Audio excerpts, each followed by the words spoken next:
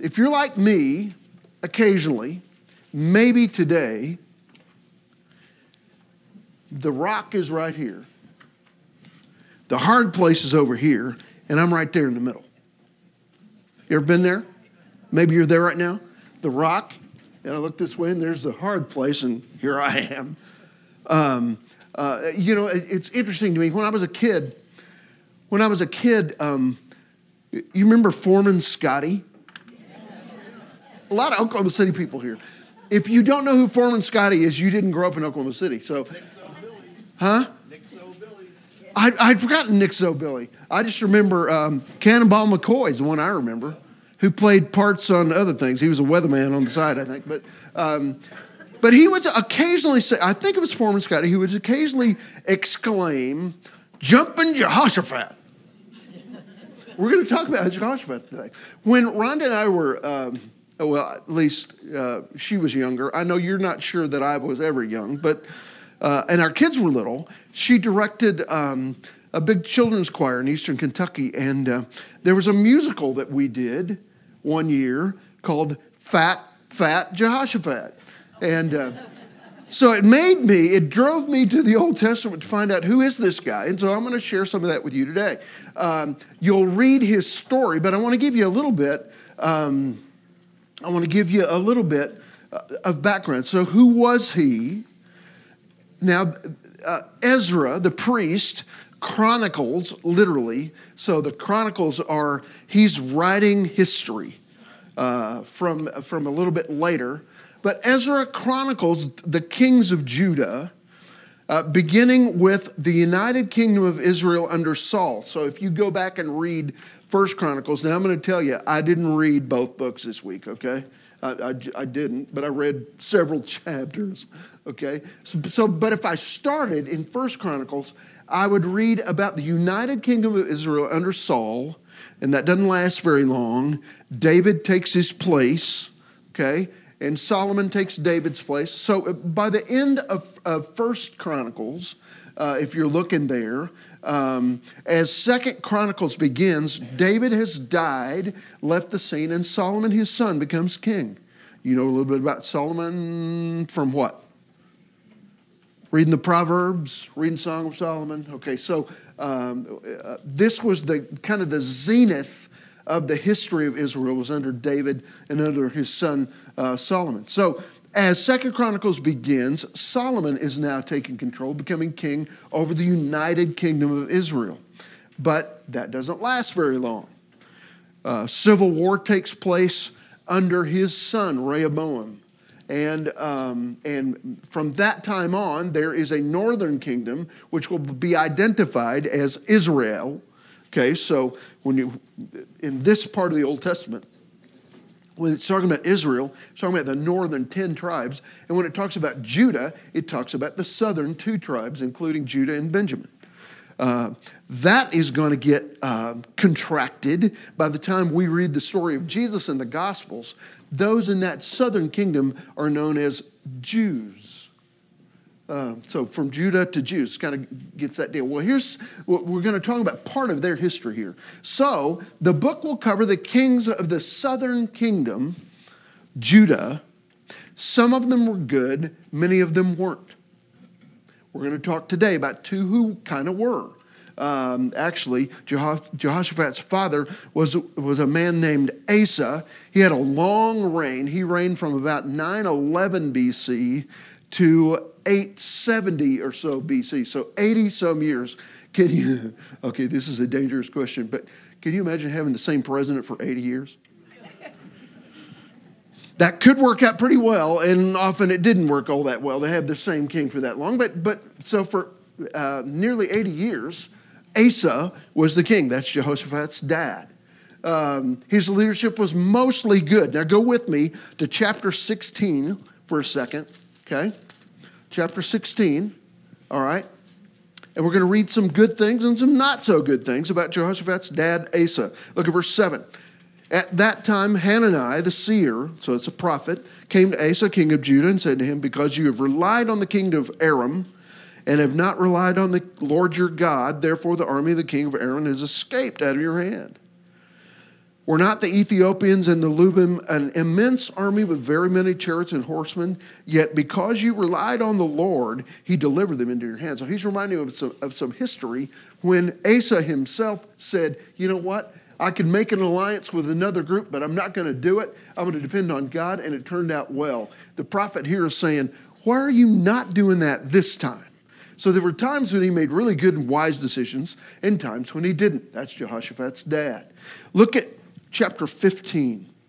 Now the Spirit of God, verse 1 and 2, the Spirit of God came upon Azariah, the son of Oded, another priest, another prophet, and he went out to meet Asa and said to him, listen to me, Asa, and all Judah and Benjamin. The Lord is with you when you're with him. And if you seek him, he'll let you find him. But if you forsake him, he'll forsake you. Isn't that interesting? The Lord is with you when you're with him. Now, the truth is, can I tell you something? The Lord has been with me at times when I'm not sure I was exactly with him. And that's kind of true of you. But this general principle is, if you'll follow him, he'll stay with you. Seeking the Lord is all important. So Asa is kind of learning those lessons. He makes some pretty good decisions, and then some are not all that good. So now, with an Australian accent, Brother Steve, can I prevail on you to read from chapter 17, the first 4 verses, and you can do that with a New Zealand accent if you'd like to. No pressure. Okay. Now, catch this. Did you catch it? It said, not the ways of Israel. That's those 10 northern tribes that we were talking about, okay? Who, by the way, if you look at all the kings of Israel, none of them were good. We'll talk about one of them today. None of them were good. A few of the kings in the south were, and many of them were not. Asa had good days and bad days. So look at verse 10 in chapter 16. It's kind of interesting to me that Jehoshaphat generally followed in mostly in the good ways of his father. All right. But if you look back at 10, when Asa gets bad news, so Hanani kind of gives him that prediction that we read a little bit ago. Look at verse 10. Then Asa was angry with the seer, with the prophet, put him in prison, for he was enraged at him for this, and Asa oppressed some of the people at the same time. So there were some things here that Dad didn't choose right. So when Hanani the preacher didn't tell him what he wanted to hear, he had the preacher thrown in jail. Okay? This is a dangerous question to ask in the context of 2020 politics. Can I always depend on military might to take care of me?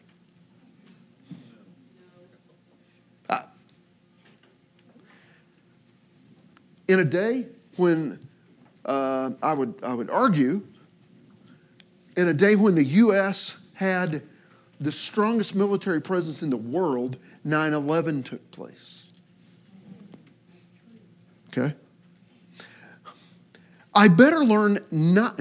Ron and I love all things military, and I read all kinds of stuff. I'm reading I'm reading a book about the Civil War now, and we were watching when we were going to sleep last night. Watching a thing on the F-4 because I was just fascinated at airplanes, and but where is my B-52 pilot, by the way? I was just looking for my B-52 pilot over there. Is he back here somewhere, or he may have already gone to do his thing? So, but I recognize, while I kind of understand all that, I better learn not to depend on military might, at least personally.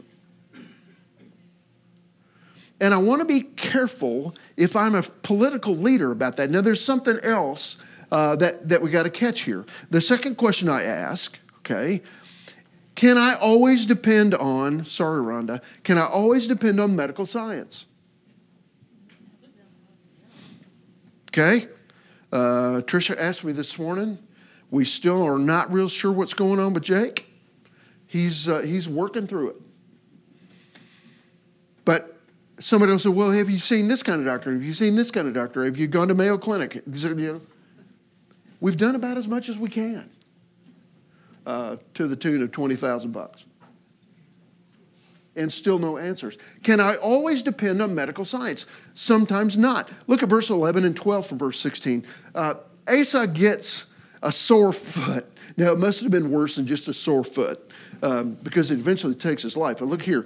Now, the acts of Asa from first to last, this is verse 11 and 12 and 16, they're written in the book of the kings of Judah and Israel. In the 39th year of his reign, Asa began disease in his feet. His disease was severe. Yet even in his disease, he did not seek the Lord, but the physicians.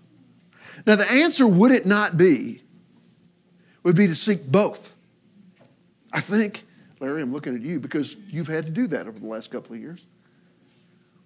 The best medical advice you can get, best medical treatment you can get, but constantly saying, would you pray for me? I know the Lord heals. Okay, so Asa kind of had a couple of things going on where he didn't completely trust God, but trusted in medical science only at one point, in his military wisdom and might at another point, and it just didn't work out all that well for him. Look at verse 3 and 4 in chapter 17, now about Jehoshaphat. So Jehoshaphat, the Lord was with Jehoshaphat because he followed the example of the father David earlier days and did not seek the Baals. Now those are the gods of the Canaanites. But sought the God of his father, followed his commandments, and did not act as Israel did. So the new king was good, and he made some pretty good decisions. That's what goes in those next blanks. He was good. He was a good king, generally, and he made some pretty good decisions. His dad kind of was 50-50, if I could say that. Now, so we find here a pretty good leader making some pretty good decisions, some wise decisions, seeking the Lord, and then Jehoshaphat finds himself squarely between the rock and the hard place. I want to know that the leaders that I'm following are listening to God when the nation is between a rock and a hard place. Okay? Steve, can I come back to you? Would you mind to read the next little section? We're going to go over to chapter 20, and I'm going to let you read that whole paragraph there, if you will, 1 through 12. Okay. I'm not Terry Fakes, but here's my attempt at a map. Palestine, Israel, Judah lays between the Mediterranean Sea, the Jordan River on the north that flows into the Dead Sea in the south. So we're talking about Judah is right in here somewhere. In this between a rock and a hard place moment, there are three different armies of people coming from the east that do something that's entirely unexpected. They come at them from the east, they go around the Dead Sea and camp out here in the desert. And there's thousands of them. My dad would say there are jillions of them. And they're out there, three different armies from three different countries, and they're getting ready to attack Judah and King Jehoshaphat. What makes this difficult is they did an unusual move here. When I've done some study in the past and done some training with those who provide pastoral care. Okay, done a little bit of this. What we realize is that the severity of the test, the severity of my stress, going through a hard time, is added to, is exacerbated by suddenness and unexpectedness. So one of the worst tragedies to try to get over are not the protracted illness, that's hard in itself, but when it happens suddenly and I lose someone, or suddenly I'm ill and my whole life changes. It is, for instance, Bo Jackson coming in from a routine hip injury, and although he was a star baseball player and a star football player, he never played either one of those things again. And his life changed in a day. Had this just thought it was a routine hip pointer, and the doctor said, "You're not going to play anymore." So you've read some of those stories, and maybe you've experienced something where it wasn't protracted. It was sudden, and it was tragic, and it was really, really hard. The rock in the hard place that Jehoshaphat finds himself in is this insurmountable problem that came really quickly and unexpectedly. And so the problem is they're surrounded by all these tribal enemies, and it happened unexpectedly. He had no idea they were coming, and it happened pretty quick. So he does the right thing. If you look at verse 3 and verse 4, he says to the people, to the nation, he gathers the people together and says, I don't know what we're going to do, but while we don't know what we're going to do, we're going to seek the Lord. And he literally proclaims a national fast. What's a fast? He said, folks, we're not going to eat for a while. Now, by the way, if you remember, Rhonda, in that little kids musical, Jehoshaphat was fat until after the fast, and then he wasn't fat anymore. You remember that? That we had a kid in a fat suit, and then he came out in a skinny suit, as I recall. But the other funny thing, so whoever the guy was that wrote this thing, this prayer, he prays really fast. And he says, no, I don't mean that. Don't mean to pray fast. I mean pray and fast, okay? So he has the nation do that. Now, the wording of verse 3 is important. Let's look at it. I really think so. It says, Jehoshaphat was afraid. Interesting. Isn't it good that they admit that in the Bible? He was afraid. And he turned his attention to seek the Lord and proclaimed a fast throughout all Judah. So, the lesson here is to fast when I'm tempted to fret instead. Jehoshaphat hasn't always responded this way. If you read chapter 18, he makes an alliance in chapter 18, and another time when he felt threatened, he makes an alliance with, for crying out loud, Ahab. Now, what do we know about Ahab? He was married to a Jezebel of a woman. Yeah, I mean, that Ahab, whose wife was pulling all the strings. And Jehoshaphat, in chapter 18, makes an alliance with that cat. Didn't go very well. Ahab is killed in battle. Jehoshaphat almost was. So he hadn't always gotten it right, but he does here. I think it's interesting here. It's important here that he became, track with me, he became a spiritual political leader. How did he lead here? And by the way, if I read this right, there is no record of a national fast before this time. Fasting is talked about a little bit in the book of Leviticus as part of kind of the ongoing life of a person, a believer in God. And it's, that they accepted, an occasional fast as part of their worship life. But evidently in the history of Israel, in the history of anybody, there was never a time when they said, we're going to, as a country, we're going to fast and look to God. Do I always need to proclaim a fast in my life when I'm looking for something from God? We kind of do, right? Oh, Lord, I got this big decision to make, so I'm going to fast. Lord, I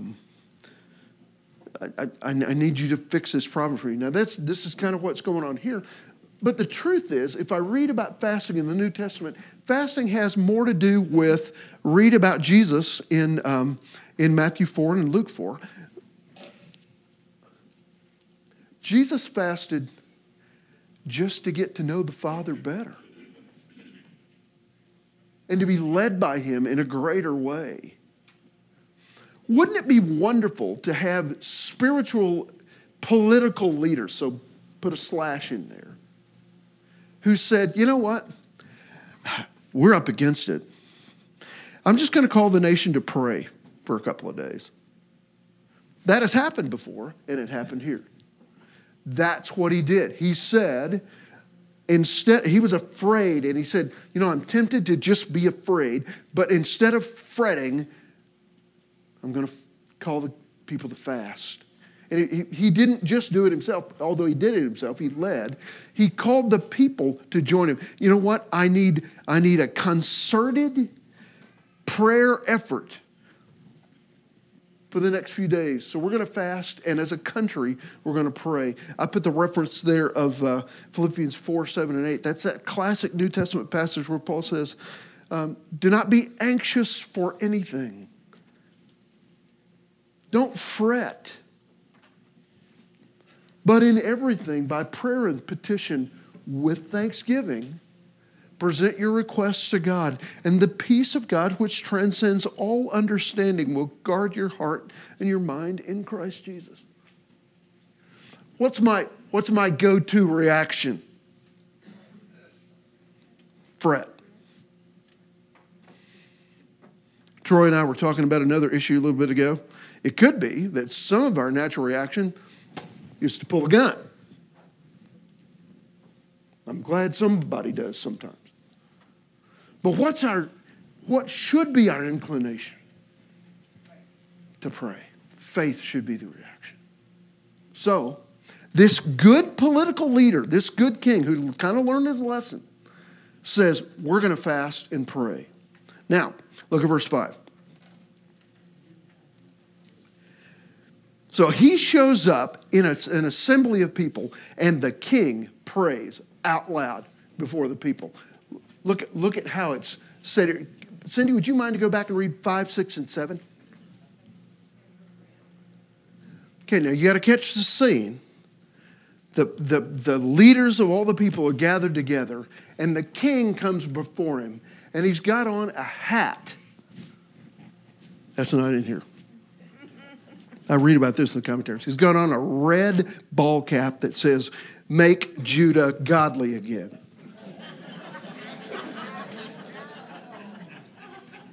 That's probably not in there. Sorry. Couldn't resist.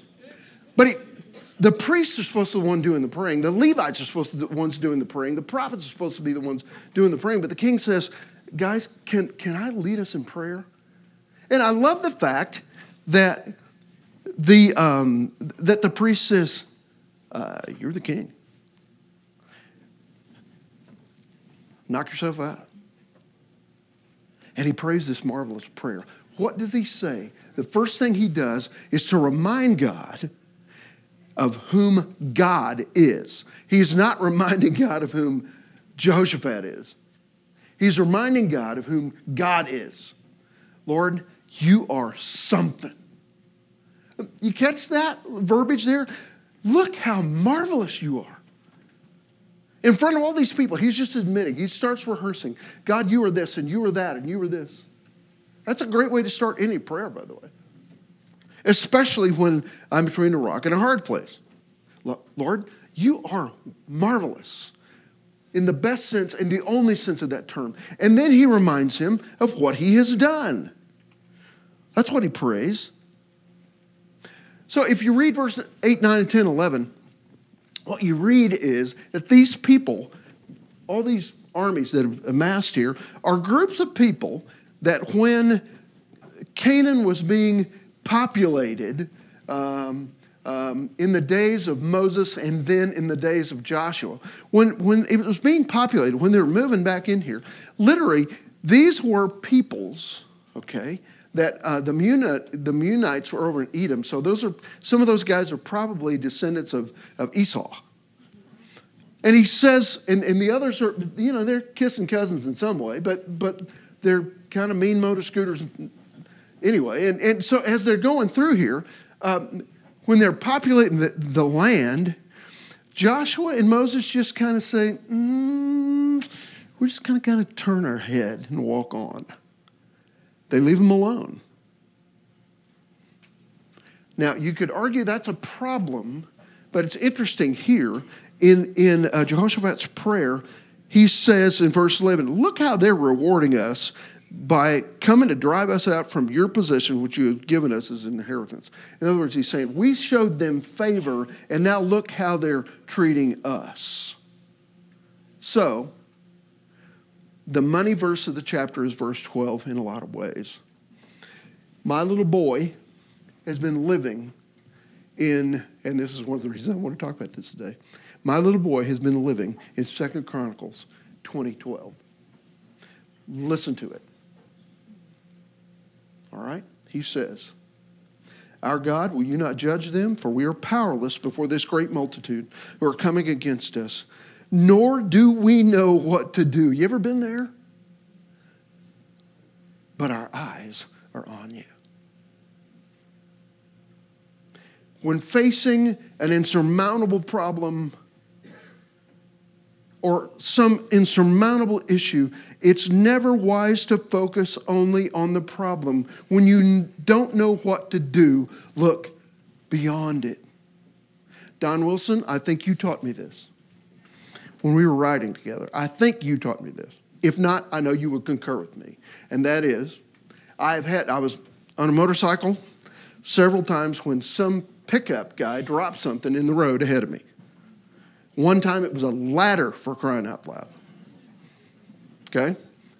Often I'd come around a corner and there'd be a 2x4 in the road.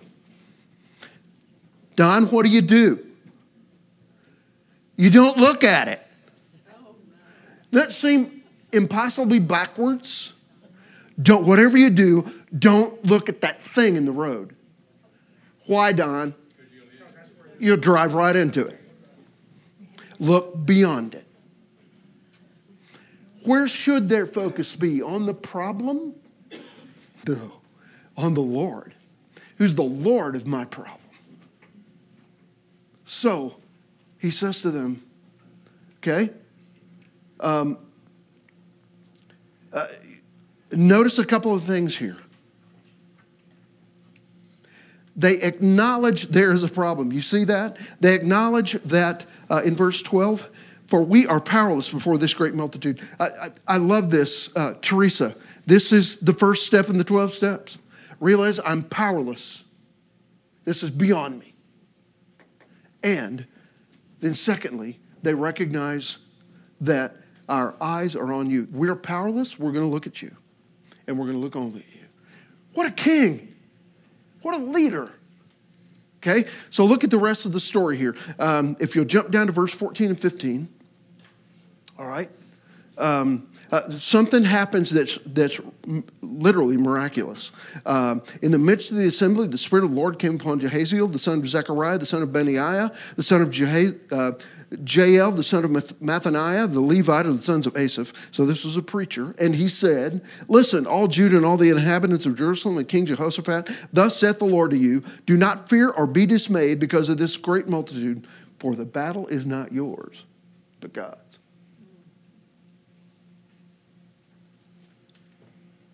Interesting here. Without a shot, the enemy was routed. If you read verse 18 down through 21, you realize that two of these guys got ticked at each other and they started picking one another off. And then whoever won that battle turned on the third one. Judah never fired a shot. Literally, it gets even better than that. Do you know? What did they do after that? They looted the whole thing. They came out of this with all kinds of goodies and never fired a shot. Why? Because of verse 15 here. The battle was not theirs. It never was. And they had a king and spiritual leaders who would recognize it. Now, in battle, is it good to know that God is on your side? That's kind of the middle square of the bingo card, right? So where should your focus be? I want to leave you two things to think about in the context of this story.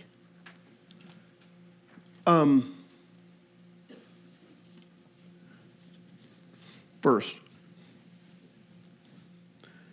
remember who's on your side. The rock's here, hard places here, I'm here, but God's in here with me. Remember who's on your side. Now, the truth is, maybe better yet, I need to make sure I'm on his side. Is that maybe better advice? I think sometimes I've got a battle that's my own making, and I'm still making bad decisions. And I say, God, why haven't you showed up? God is there. But it could be that he wants me to kind of change the way I'm doing some things. Wouldn't it be better to say, God, I want to be sure I'm on your side in this? Which way do we go? I'll follow you.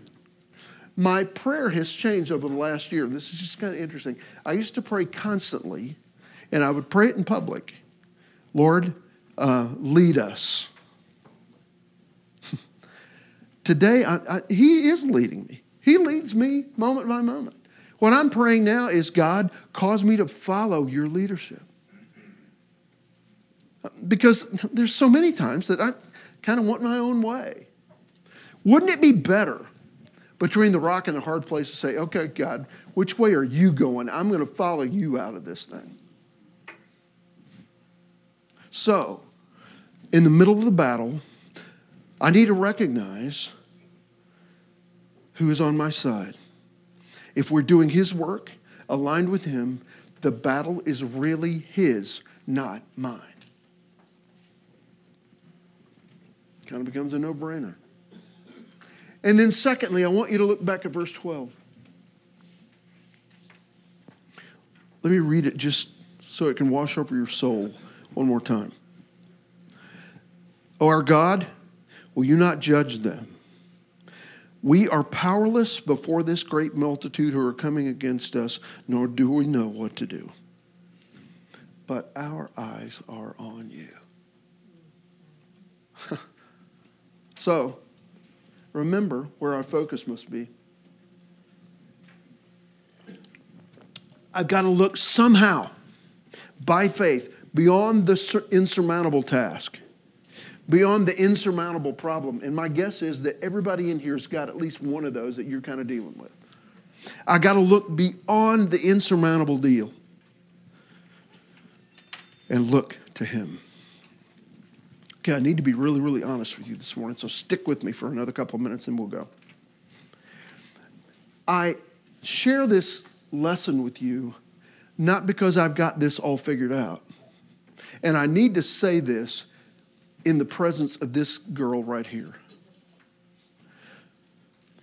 Because she's found me a lot of times in the last 30 days especially, just throwing up my hands.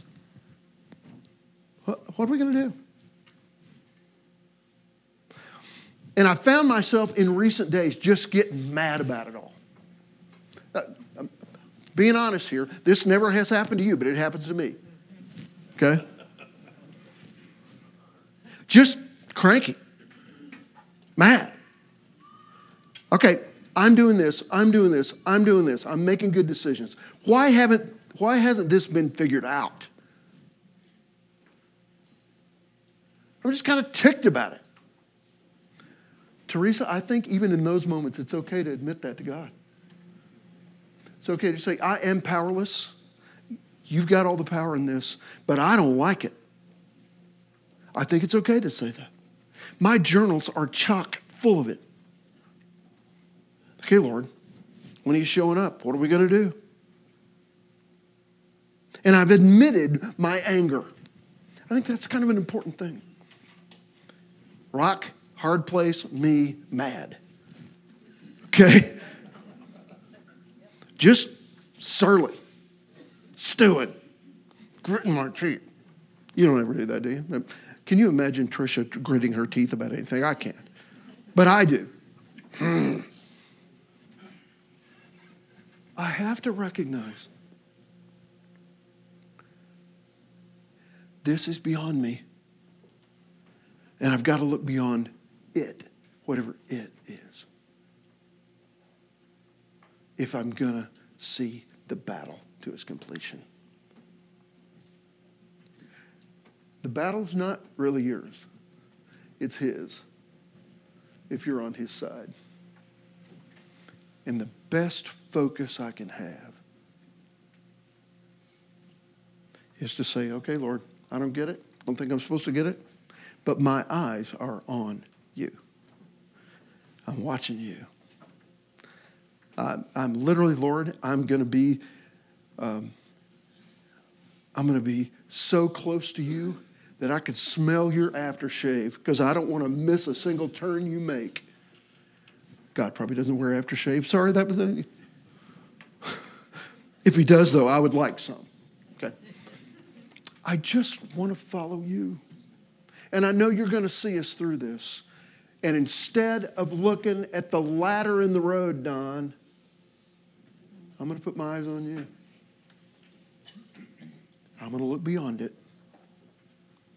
Okay, so you didn't need this, but I did. Is that fair? Here's where I want you to go for next week. I want you to stay in the same book, and I want you to go to chapter 34. I'm gonna drag you through something even more obscure next week.